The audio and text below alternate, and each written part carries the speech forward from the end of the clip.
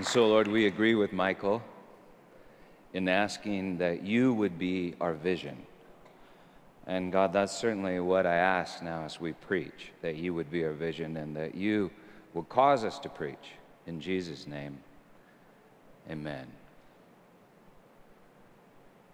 When you wish upon a star, makes no difference who you are, anything your heart desires will come to you.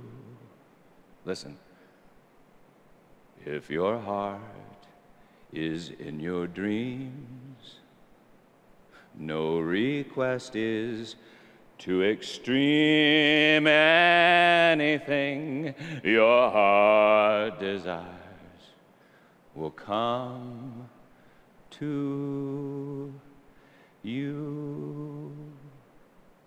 In his book, The Dawn Treader, in the Narnia series, C.S. Lewis writes about a moment in their voyage when they are traveling towards this dark island. And out of the darkness, they hear screaming. A man is swimming toward their boat in an absolute panic. They pick him up out of the sea and they put him on the deck of the Dawn Treader. And then Lewis writes this: the moment his feet reached the deck, he said, "Fly, fly, about with your ship, and fly, row, row, row for your lives away from this cursed shore." "Compose yourself," said Reepicheep, the mouse, "and tell us what the danger is. We're not used to flying." "Nevertheless, you will fly from here," he gasped. "This is the island where dreams come true." "Well, that's the island I've been looking for this long time," said one of the sailors. "I reckoned I'd find I was married to Nancy if I landed here, and I'd find Tom alive again," said another. "Fool," said the man, stamping his feet with rage. "That's the sort of talk that brought me here, and I better have been drowned or never born. Do you hear what I say? This is where dreams, do you understand me? Dreams come to life, they come real, not daydreams, dreams." They think about that for a moment, realizing what it would mean for dreams to come true, and then they start rowing like mad. Reepicheep, the mouse, he objects, and King Caspian the Brave says, "Say what you like, Reepicheep. There are some things that no man can face. That is, never, ever wish upon a star."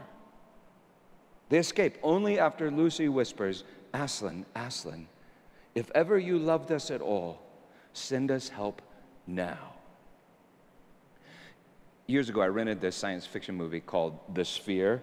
I don't remember it real well, but these scientists discover this sphere deep down in the depths of the ocean. A few of them, they enter the sphere, or one of them does, and then these strange things start to happen. They realize that their dreams are coming true, along with the fears that infect those dreams. In other words, their heart is in their dreams, and their dreams are coming true, and instead of being the heaven that we would expect, it's more like hell. The way they finally escaped is that a few of them dream that they never dreamt. And in effect, they dream of dying to themselves. But how do you do that?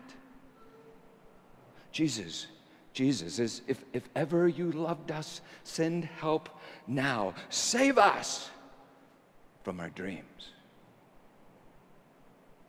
When the Dawn Treader, the wild-eyed man, he cries out, "Not daydreams, dreams." You know, nightmares are terrifying, but daydreams may be more dangerous. My children were terrified of nightmares, but as a father, I was more worried about their daydreams. Coleman used to say, "When I grow up, I'm going to be a backhoe." And I'd say, "You mean you want to drive a backhoe?" He'd say, "No, be a backhoe." That's weird. Becky used to dream of being a mermaid. A mermaid is a half-human, half-fish sort of thing that lives in the sea.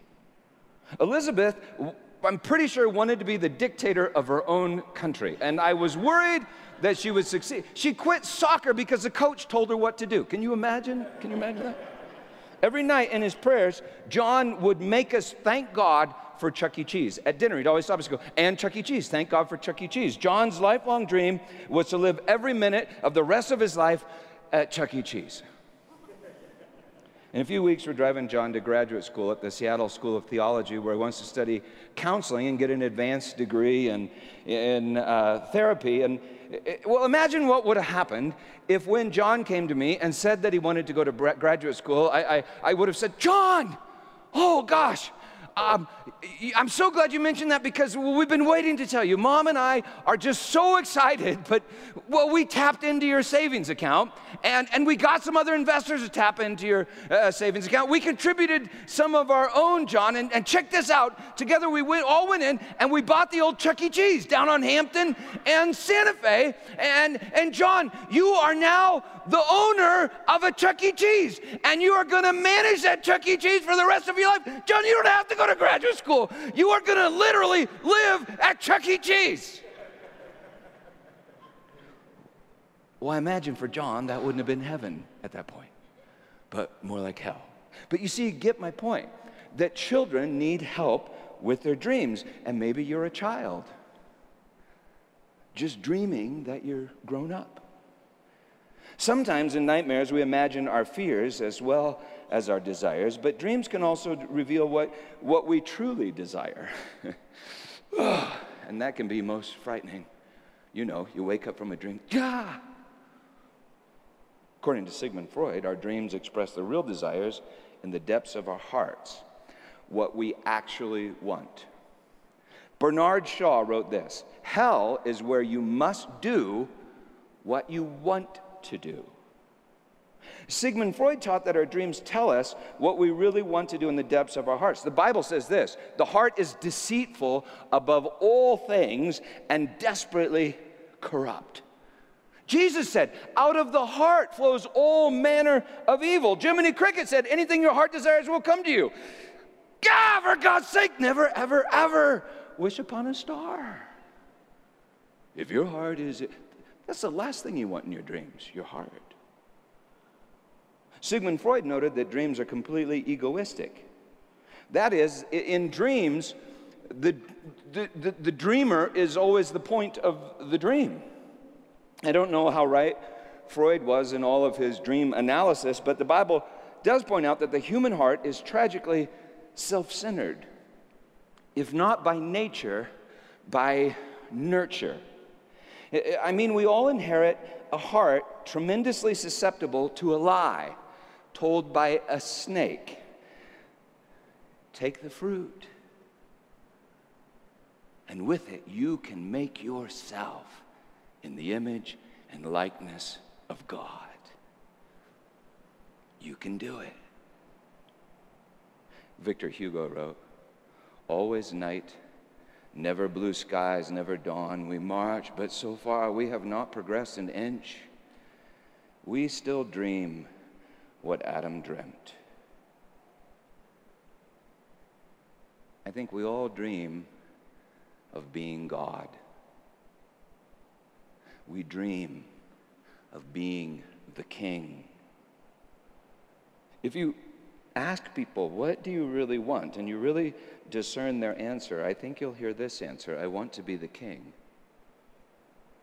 And if you then ask, why do you want to be the king? They'll say, well, so that I can get what I want. And why do you want to get what you want? So I can be the king. You know, so I can get what I want. And I want to be the king so I can get what I want. See, I don't think we really even know what we want. And may need some help with our dreams.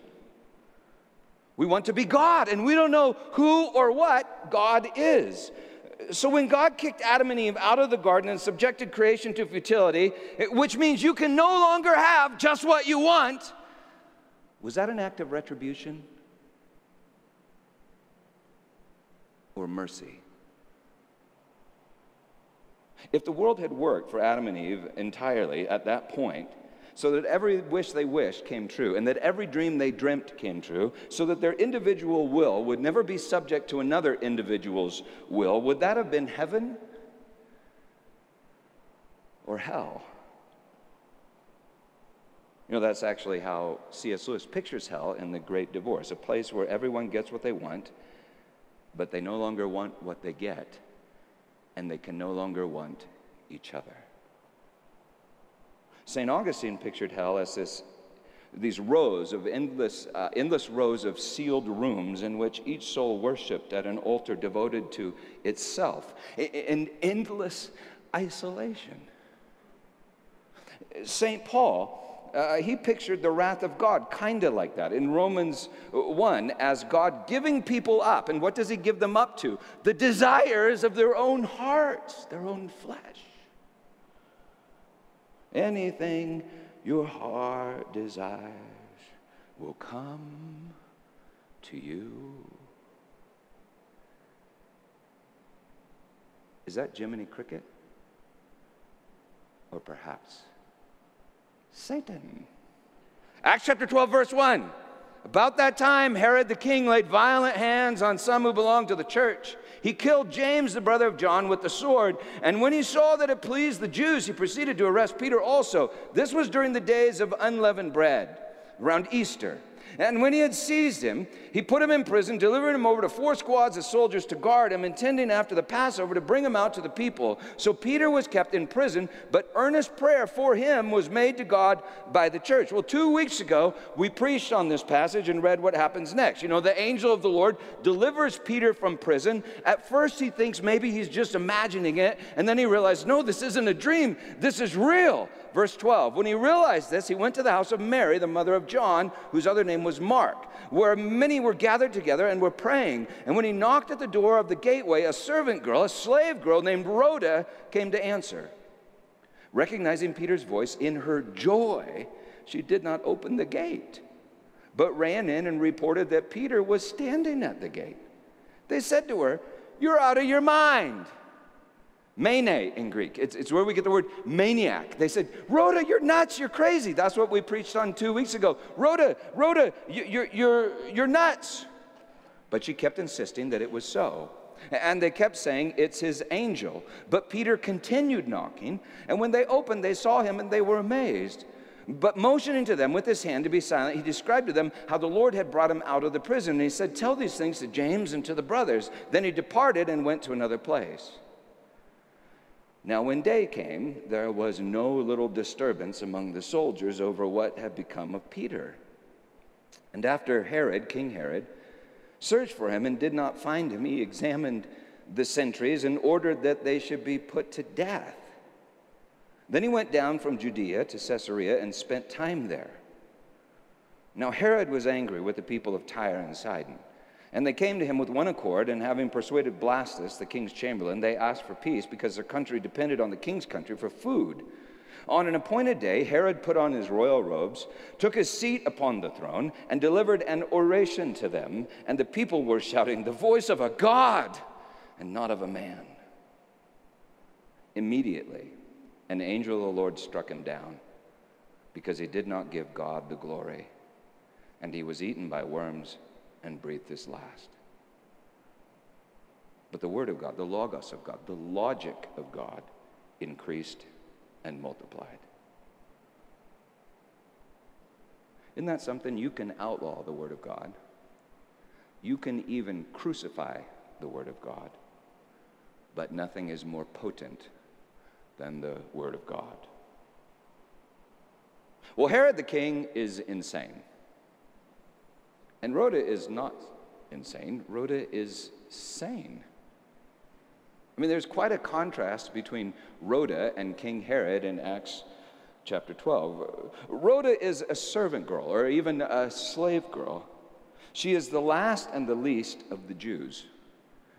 Herod is the first and the greatest of the Jews. He's king of the Jews. Rhoda suffers. She lets others have their way. Aphiemi is a Greek word translated suffer, let, or even forgive. Rhoda surrenders her will to another's will. She has to. She's a servant. She's a slave. Herod does not suffer. Not really. Not at least until the angel of God smites him. The king never submits his will to another person's will. He gets his way. I mean, isn't that what it means to be the king? No one listens to Rhoda or agrees with Rhoda. Every Everyone listens to Herod and agrees with Herod, at least in his presence. Even his pagan enemies from Tyre and Sidon, they're the ones that call, "You're a voice of a god, not a man." No one agrees with Rhoda, and yet Rhoda seems to be happy. And around Rhoda, everything seems to come to life. Around King Herod, everything dies. Rhoda is overjoyed and she's filled with wonder. Herod is frustrated, miserable, and eaten by worms. Rhoda is most sane. She knows the truth. Herod is least sane. He hates the truth. Herod hates the truth like his grandfather Herod the Great hated the truth and had all the infants killed in Bethlehem because he was concerned about the birth of the king of the Jews. Herod hates the truth like his uncle Herod Antipas hated the truth and literally had the way, the truth, and the life crucified on a tree in a garden called Calvary. Now Herod Agrippa hates the word of truth and wants to be the truth. He wants to be the king of the Jews. And there can't be two king of the Jews. He wants to be God. And you may say, great, that's great. Okay, Pastor, I get your point. But I never claimed to be God. Well, Herod never claimed to be God. All he did was nothing when they all suggested he was something, a god. Has anyone ever said to you, you can be whatever you choose to be? You determine your own truth. Name it and claim it. The truth is what you make it. Above all, be true to your heart. You deserve it. You deserve whatever your heart desires. And if they said that to you, did you believe them? Did you want to believe them? Did they look like a cricket? Maybe a snake? Herod didn't say he was God. I think he just wanted to be God. Like he wanted to be king, and he made himself king. Doesn't everyone in some form dream of being the king? But have you ever met someone that dreamed of being Rhoda? Of being last and least, humbled rather than exalted, a servant rather than the king. We all seem to dream of being king, but actually becoming king, when you read the Bible, it never seems to work all that well for folks, even the best of them.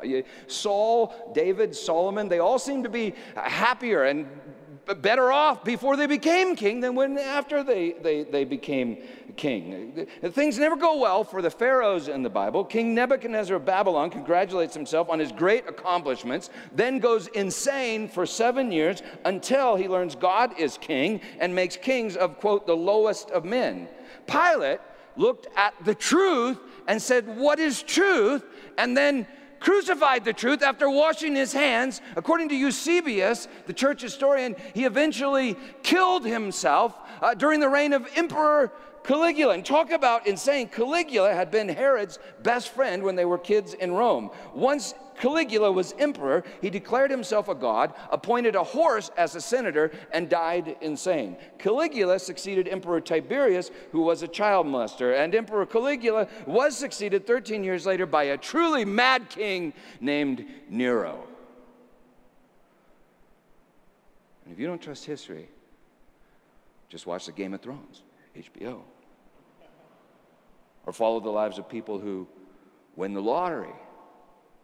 Or watch what happens to folks when they become legends, like Elvis, the king. Better yet, just observe children who never, ever, ever hear the word no. children who get whatever they want, children who never have their will violated, children of parents who make their every wish come true, children who think they are the king of the world and then end up despising everything in their world.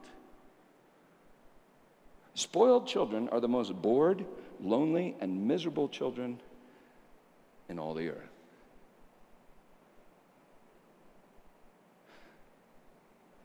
So was it retribution or mercy that smote King Herod? You know, he seemed pretty miserable to me before he was smoted. Just like Adam and Eve seemed pretty miserable, knitting clothes out of fig leaves, hiding in the trees before they were kicked out of the garden. Maybe God smites those he loves and drives them from the garden because he's delivering them from their own bad dreams, their own evil desires, their own bad will.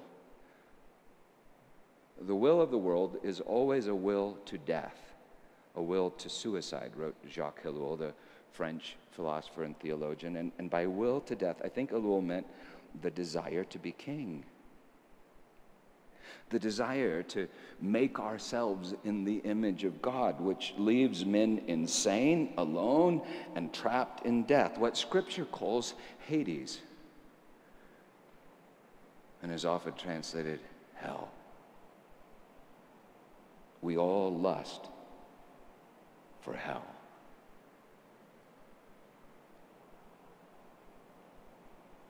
When we dream of being king, the world shrinks.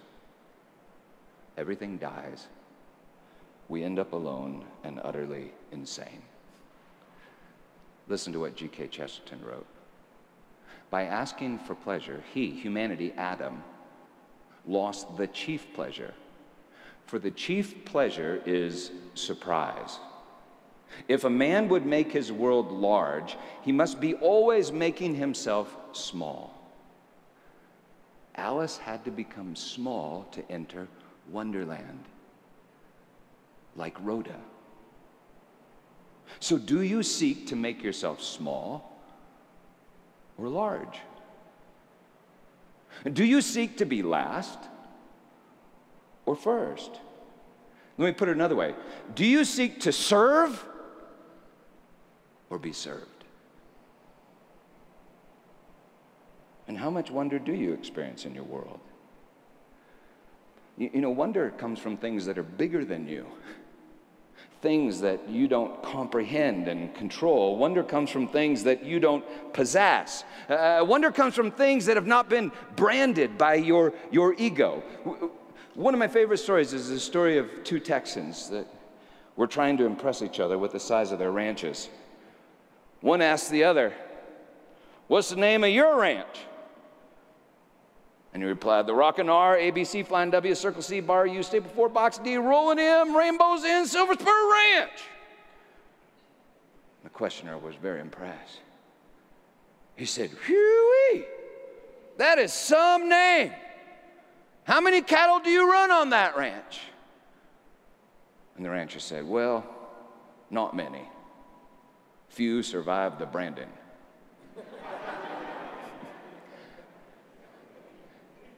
See, I think very few survive the king's ego. Have you ever noticed how many people seem to just die around kings? Like James, Herod's guards, the babies of Bethlehem, and Jesus. One day in the late 80s, I found this book by Shirley MacLaine in the dumpster at Bel Air Presbyterian Church. And so I read it. I don't know why, but I did. Page 192, she writes this: "If I created my own reality, then on some level and dimension I didn't understand, I had created everything I saw, heard, touched, smelled, tasted, everything I loved, hated, revered, abhorred, everything I responded to or that responded to me. Then I created everything I knew. I was therefore responsible for all there was in my reality. If that was true, then I was everything. As the ancient Hindu texts had taught, I was my own universe. Did that also mean I had created God? and I had created life and death? Was that why I was all there was? A chilling wave of loneliness rippled through me. Yeah, that's what I would expect. I mean, if you create every person in your life, there are no persons in your life. They're just figments of your own imagination, your own will, but not other wills. There are no other persons, and therefore there can be no love. McLean continues. To take responsibility for one's power would be the ultimate expression of the God force. Was this what God meant by the statement, I am that I am? Well, I'm pretty sure that's not what he meant by the statement, I am that I am. I am that I am is God. And God is love. He is not just one enormous self-centered person. He's three persons in one substance called love, this dance of love. And his word is called the truth. When you dream of being king, your world shrinks, everything dies, you find yourself utterly alone and insane. Mene, Rhoda is not insane. Herod is insane. He hates the truth. And isn't that the very definition of insanity? To no longer subject yourself to an objective reality that we call the truth, but instead to create your own truth or believe that you are the truth. Chesterton wrote this, the madman is not the man who has lost his reason. The madman is the man who has lost everything but his reason.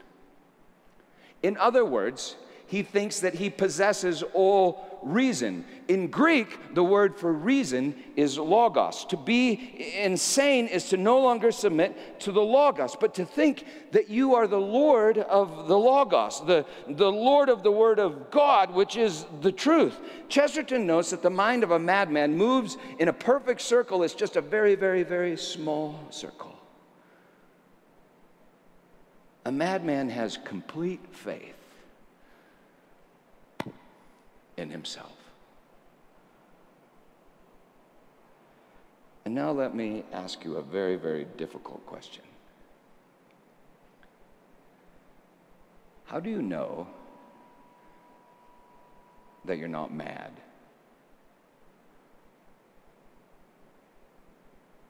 I mean, forget about King Herod and Donald Trump and Hillary Clinton. How do you know that you are not insane? How do you know that you are not simply creating your own reality? When I was about 7, after catching bugs with my best friend Bradley Braverman, I remember I used to lie on the grass under the sun and just wonder about existence. I wondered if my brain was like sitting in a jar somewhere, just creating all of my experiences, including the bugs and including Bradley Braverman. I mean, how would you know? When I was in college at the University of Colorado, I took a lot of philosophy courses, and it seemed like just about every philosophy professor at some point would stop the class and say, how do you know that your brain is not sitting in a jar someplace and you are just imagining these experiences? How would you know? You know, psychological studies show that to a very large extent we do that. We each twist the truth, we manufacture the truth to fit our preconceived notions about reality. Quantum physicists reveal that in an utterly shocking way, consciousness seems to create matter, that you have the power to collapse the state of subatomic particles, the quantum state of subatomic particles. So how do you know that you don't create your own reality? How do you know that all reality is not virtual reality? How do you know that the people in your life are not virtual people that you have created and constructed in your own mind? You know, there have been a bunch of movies about that. Guys that fall in love with robots or try to fall in love with robots or artificial intelligence that they create or someone creates for them. How do I know that a person is actually a person?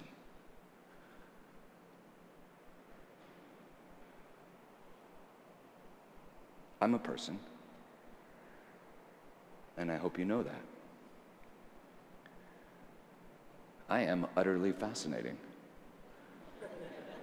That's why I think I spend so much time thinking about me. I mean, within me, there is a world of memories and ideas and thoughts and fears and insecurities and hopes and dreams, and this thing called a will that makes choices. How do I know that there's a universe like that in you? That you have a will and are therefore a person, such that we could have a relationship and know this thing called love? How do I know that your will is not merely a product of my own will? Well, wouldn't the best indication that your will is not simply a product of my own will be the fact that you will sometimes disagree with me? Even, better evidence, that you would sin against me. You know, sometimes we imagine what actually happens in the world, and we have a nightmare. But if my imagination always creates my world, I wouldn't create a world of people that disagree with me. See, if I manufactured a virtual woman, which I've thought about, but if I manufactured a virtual woman, she would always agree with me. Now, I might like that for a time, and I might use that for a time, but I would eventually find myself feeling terribly lonely. I'm pretty darn sure that I'm not married to a virtual woman of my own construction, because she does not do whatever I want her to do. So I must suffer what she wants to do. She does not do my will, so I must suffer her will, and yet, you know, when I'm with her, I feel least alone. No one disagreed with Herod, and he felt thoroughly alone. Just about everybody disagreed with Rhoda, and she seemed to be pretty happy. If I manufactured a virtual woman, she would never disagree with me. If I manufactured a virtual reality, reality would never disagree with me. That is, I would never suffer. But I don't think I'd know God, because I was assumed that I was God,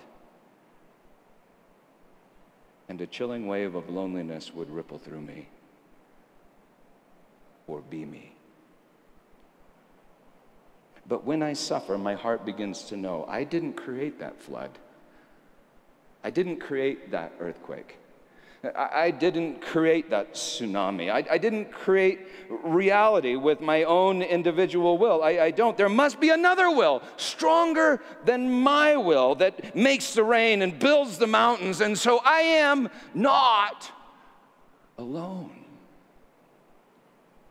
Herod was rich enough and powerful enough that he rarely suffered. And he thought he was God and went insane. Rhoda suffered, and Rhoda knew God and received the word of God, truth. If I manufactured my own truth, I would never be confused. But because I am usually confused, it's evidence that maybe I am wrestling with the truth. Chesterton wrote, mysticism keeps men sane. The one thing we can't comprehend allows us to comprehend. See, follow this. If I manufactured my own reality, if I actually thought that anything my heart desired would come to me, if I dreamed of being king and thought I was the king, if I thought I could make myself in the image of God and therefore become God, then I could not know God. and everything would die, and I'd be utterly alone and insane. And the snake said, take the fruit. And oh yeah, you can make yourself in the image of God. See, I think the people we often think of as insane may be very sane. And many that this world would call insane, or this world would call sane, are utterly insane. Why? Because they think they can create themselves in the image and likeness of God. So was it retribution or mercy that God kicked humanity out of the garden, subjected creation to futility, consigned all men to disobedience, and said, the day you eat of it, you will surely die? You see, maybe it's the mercy of God that you suffer. Maybe it's the mercy of God that people disagree with you, sometimes even sin against you. Maybe it's the mercy of God that one day you will die to this walking death that we call life. Several years ago, my childhood best friend, Brad Braverman, died of AIDS. I hadn't seen Brad in years, but the family called me because I was the only holy man they knew to do the service. I used to try to tell Brad about God and his word, Jesus, but Brad used to laugh and he couldn't seem to hear. After the service, his sister pulled me aside and she said this, Peter, in the last weeks, Brad seemed to lose touch with reality. He kept mumbling, it's so hard to be God. I can't be God. It's too hard to be God. See, I don't think Brad was losing touch with reality. I think he was bumping into reality. You know, if I can convince myself to dream of being Rhoda instead of the king, if I can convince myself to dream of being Rhoda, that is to simply serve people, just love people, and stop worrying about exalting myself, I seem to be pretty happy. But usually I dream of being the king. And so I worry about exalting myself. And I get pretty miserable until I experience some suffering. And a bunch of folks maybe disagree with me. I get really bewildered and confused, and then it's like I just break down and I cry out to God, God, I can't do it. It's too hard to be God. I can't be God. I die to myself a bit. I see the truth, and then I'm okay. At the funeral, Brad's girlfriend pulled me aside. And she said, Peter, one day when Brad was struggling, I said, why don't you call your old friend Peter? And he said, oh, Peter, I talk to him all the time. Well, I hadn't been talking to Brad. But you see, maybe the truth that was in me was wrestling with Brad at the edge of the promised land.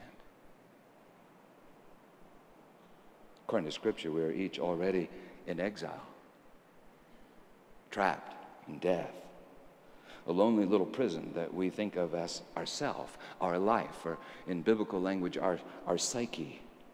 And we have each constructed this self based on a lie told by the devil that we can make ourselves in the image of God. The Bible refers to that old self as the body of flesh. The problem with flesh is not that it's physical. The problem with flesh is that it's like cut off and alone. My flesh only feels its own pleasure and only feels its own pain, and therefore cannot know the joy that is love. And God is love. Acts 12:23. Luke records that Herod was smitten by the angel of God, eaten by worms, and breathed his last. Josephus, the Jewish historian, also records the same incident. He mentions pains in Herod's stomach, but not the worms. And so it seems that Luke is obviously referring to the worm that never dies in Isaiah chapter 66. You know, Isaiah prophesies that one day all flesh, that's all people in new bodies, new flesh, will go to the edge of the New Jerusalem and look on the dead bodies of all sinners, which is all people, and see that our old flesh, our corpse, is being consumed by an eternal fire and an immortal worm, a worm that does not die, an immortal worm. Scripture says, and I quote, "The King of Kings and Lord of Lords alone has immortality." So an immortal worm is not an evil worm or a witless worm, but a divine worm with the best of reason and the best of purpose. Psalm 22, which Jesus quotes on the cross, verse 6, "I am a worm and no man." You know, on the cross, Jesus destroys our flesh. Revelation 19, the King of Kings and Lord of Lords, the Word of God, smites all flesh. And then he calls to the birds of the air to come and eat the flesh of the kings of the earth and, quote, all men. Then in Revelation 21:4, the kings of the earth who had lost their flesh because the birds ate it, remember it? They bring their glory into the New Jerusalem. The worm eats the body of flesh in which we are imprisoned. See, I don't think that's retribution. That's mercy. The fact that this world is subjected to futility, disobedience, suffering, and sin, I don't think that's retribution. That's mercy. Hazael mentioned the worm that afflicted his sister. I think one day we'll see that that was not retribution. It was mercy. Job 19:25 from the King James Version, Job cries out, "For I know that my Redeemer liveth, and that he shall stand at the latter day upon the earth. And though after my skin worms destroy this body, yet in my flesh shall I see God." That's not retribution. That's not payback. That's mercy. You see, I think it's the work of salvation. It's dying and rising with Christ. You can't rise with Christ until you've died with Christ. So through the suffering, sin, and confusion of this world, God destroys the insane illusion that you or I could ever make ourselves in his own image and likeness. And then he reveals the truth. God is salvation. Yahashua, Jesus, and that's what the word means, Jesus. And with Jesus, God makes us in his own image. Seeing Jesus crucified and risen from the dead destroys the lie and creates us in the image of God. G.K. Chesterton put it this way: a man cannot think himself out of mental evil. Remember the little circle? A man cannot think himself out of mental evil. Curing a madman is not arguing with a philosopher. It's casting out a devil. And so I think salvation always looks something like this. I have not passed through fire and death to bandy crooked words with a witless worm. Stay, Rhoda! Son of Thanger! Too long have you sat in the shadow.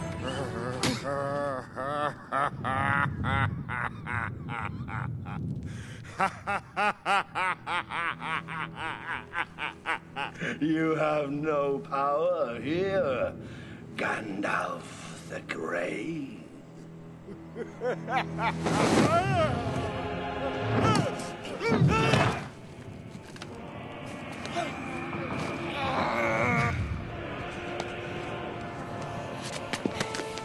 Wait. If I go, Theoden dies. You did not kill me. You will not kill him. Rohan is mine. Be gone.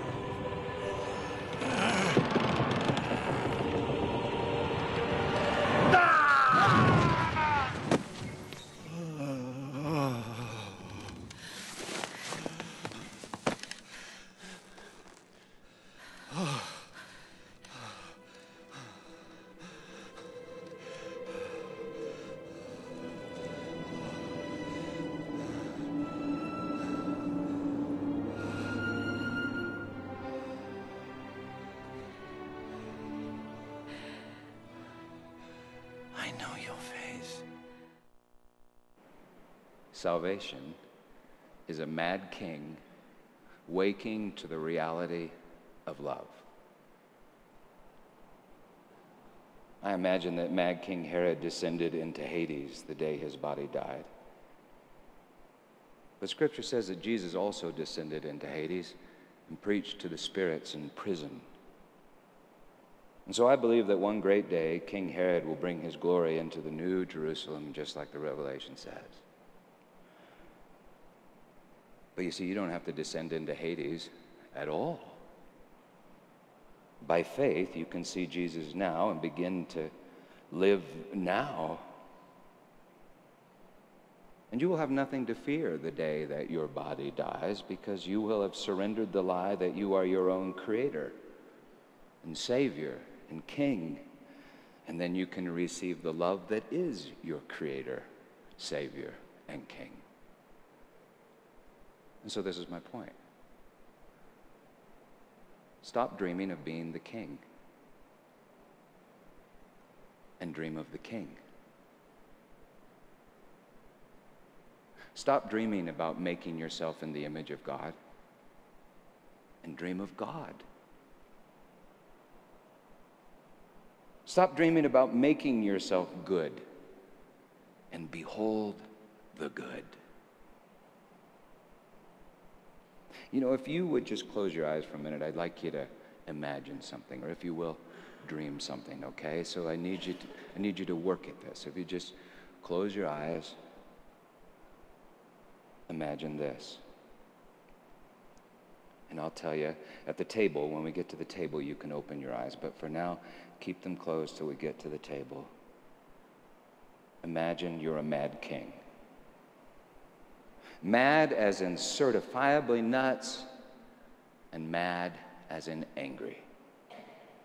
You're nuts because you think that reality should conform to your will. And you're mad at God because reality has not conformed to your will. In fact, it feels like everything has died. And you're terribly alone and very confused. You're a mad king, and you're crucifying the King of Kings because there cannot be two King of Kings and Lord of Lords. And you want to be King of Kings and Lord of Lords. I'm simply asking you to imagine that you are yourself, a sinner. You're imagining the truth. It's about noon on a hot, dusty spring day just outside of Old Jerusalem. You are part of an immense crowd chanting in anger. In fact, since early that morning, you have been chanting, "Crucify him, crucify him. We have no king but Caesar. He hangs naked and beaten to a pulp on a tree in this garden that they call Calvary." The sky grows black. The earth shakes. You hear him cry from the cross. Then, as you look at him, he looks at you.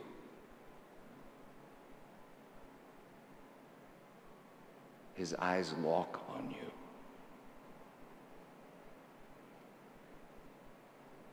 He stares at you with infinite longing for you. He loves you. He has made himself a slave for the love of you.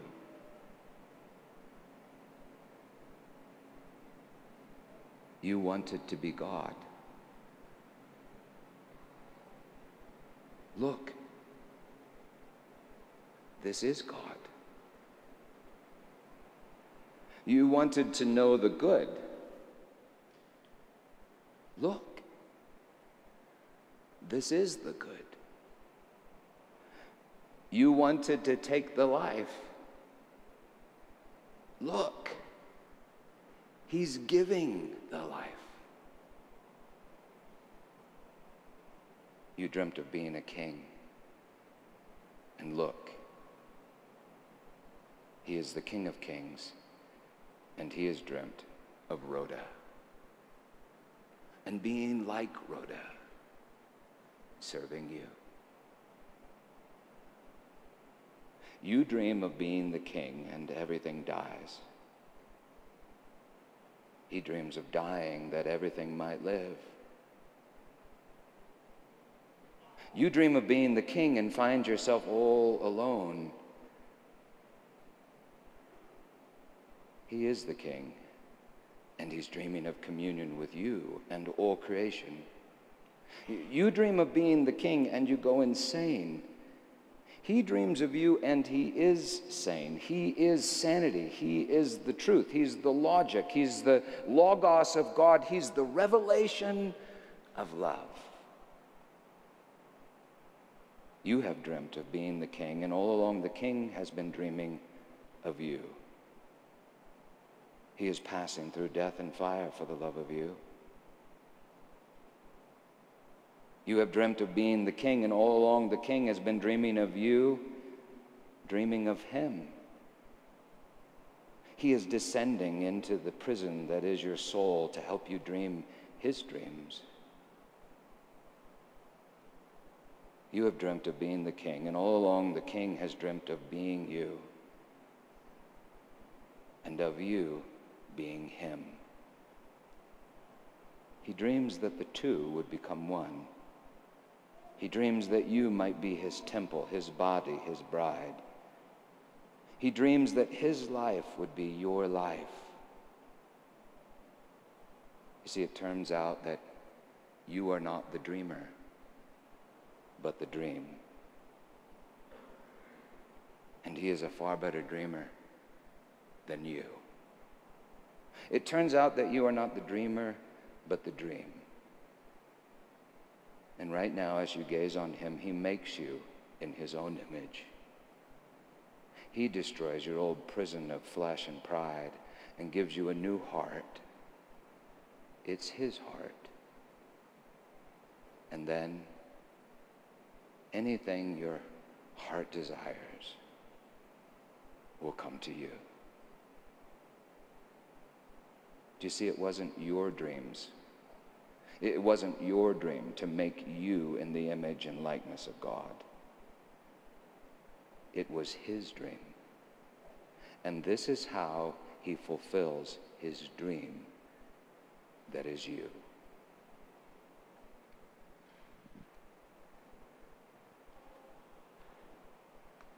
He took bread and he broke it, saying, "This is my body, which is for you. Take and eat." And in the same manner, after supper, he took the cup, saying, "This cup is the covenant in my blood, poured out for the forgiveness of sins. Drink of it, all of you."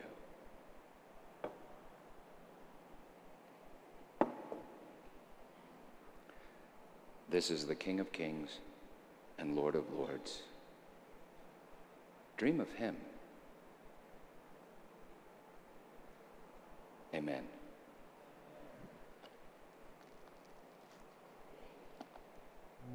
So, Lord God, this morning we confess to you our sin. We confess that we've been mad kings, but this morning, Lord God, we give glory to you. All praise and honor and glory goes to you, and I thank you for that, because, Lord God, when I do that, well, I'm free of the problem that is me. And I see that you are good. You are better than I ever imagined. And I don't have to worry about my dreams because you're dreaming of me. In Jesus, I thank you. Amen. So listen, baptism symbolizes the fact that ultimately you're not the dreamer, but the dream. And that God's dreams are better than your dreams. So baptism symbolizes the fact that you're losing your life, your psyche, you're surrendering it to the Lord and allowing him to dream you. And he is a better dreamer than you. You know, when Jonathan was little, he dreamed that heaven was a party at Chuck E. Cheese. Well, the dream wasn't entirely bad, but you see, I think God is adjusting that dream. He's changing that dream. He's teaching John about love, what other people are, and what suffering is, and forgiveness is, and compassion is, because heaven is a party. It's just not at Chuck E. Cheese. Well, I don't know. Maybe there's a Chuck E. Cheese, for all I know. I got nothing against Chuck E. Cheese. But he's adjusting all of our dreams. When I was little, I wanted to be Zorro. And through a lot of pain and struggle and sorrow, I realized that God wanted me to swing a different sword. And he's not done with my dreams yet. He's dreaming us. He's dreaming up a new creation. And in that new creation, there's no more suffering. And in that new creation, everyone agrees, because we all sing the same song. But you see, we know what another person is. We know what God is, and we have come to know who love is. So in Jesus' name, believe the gospel.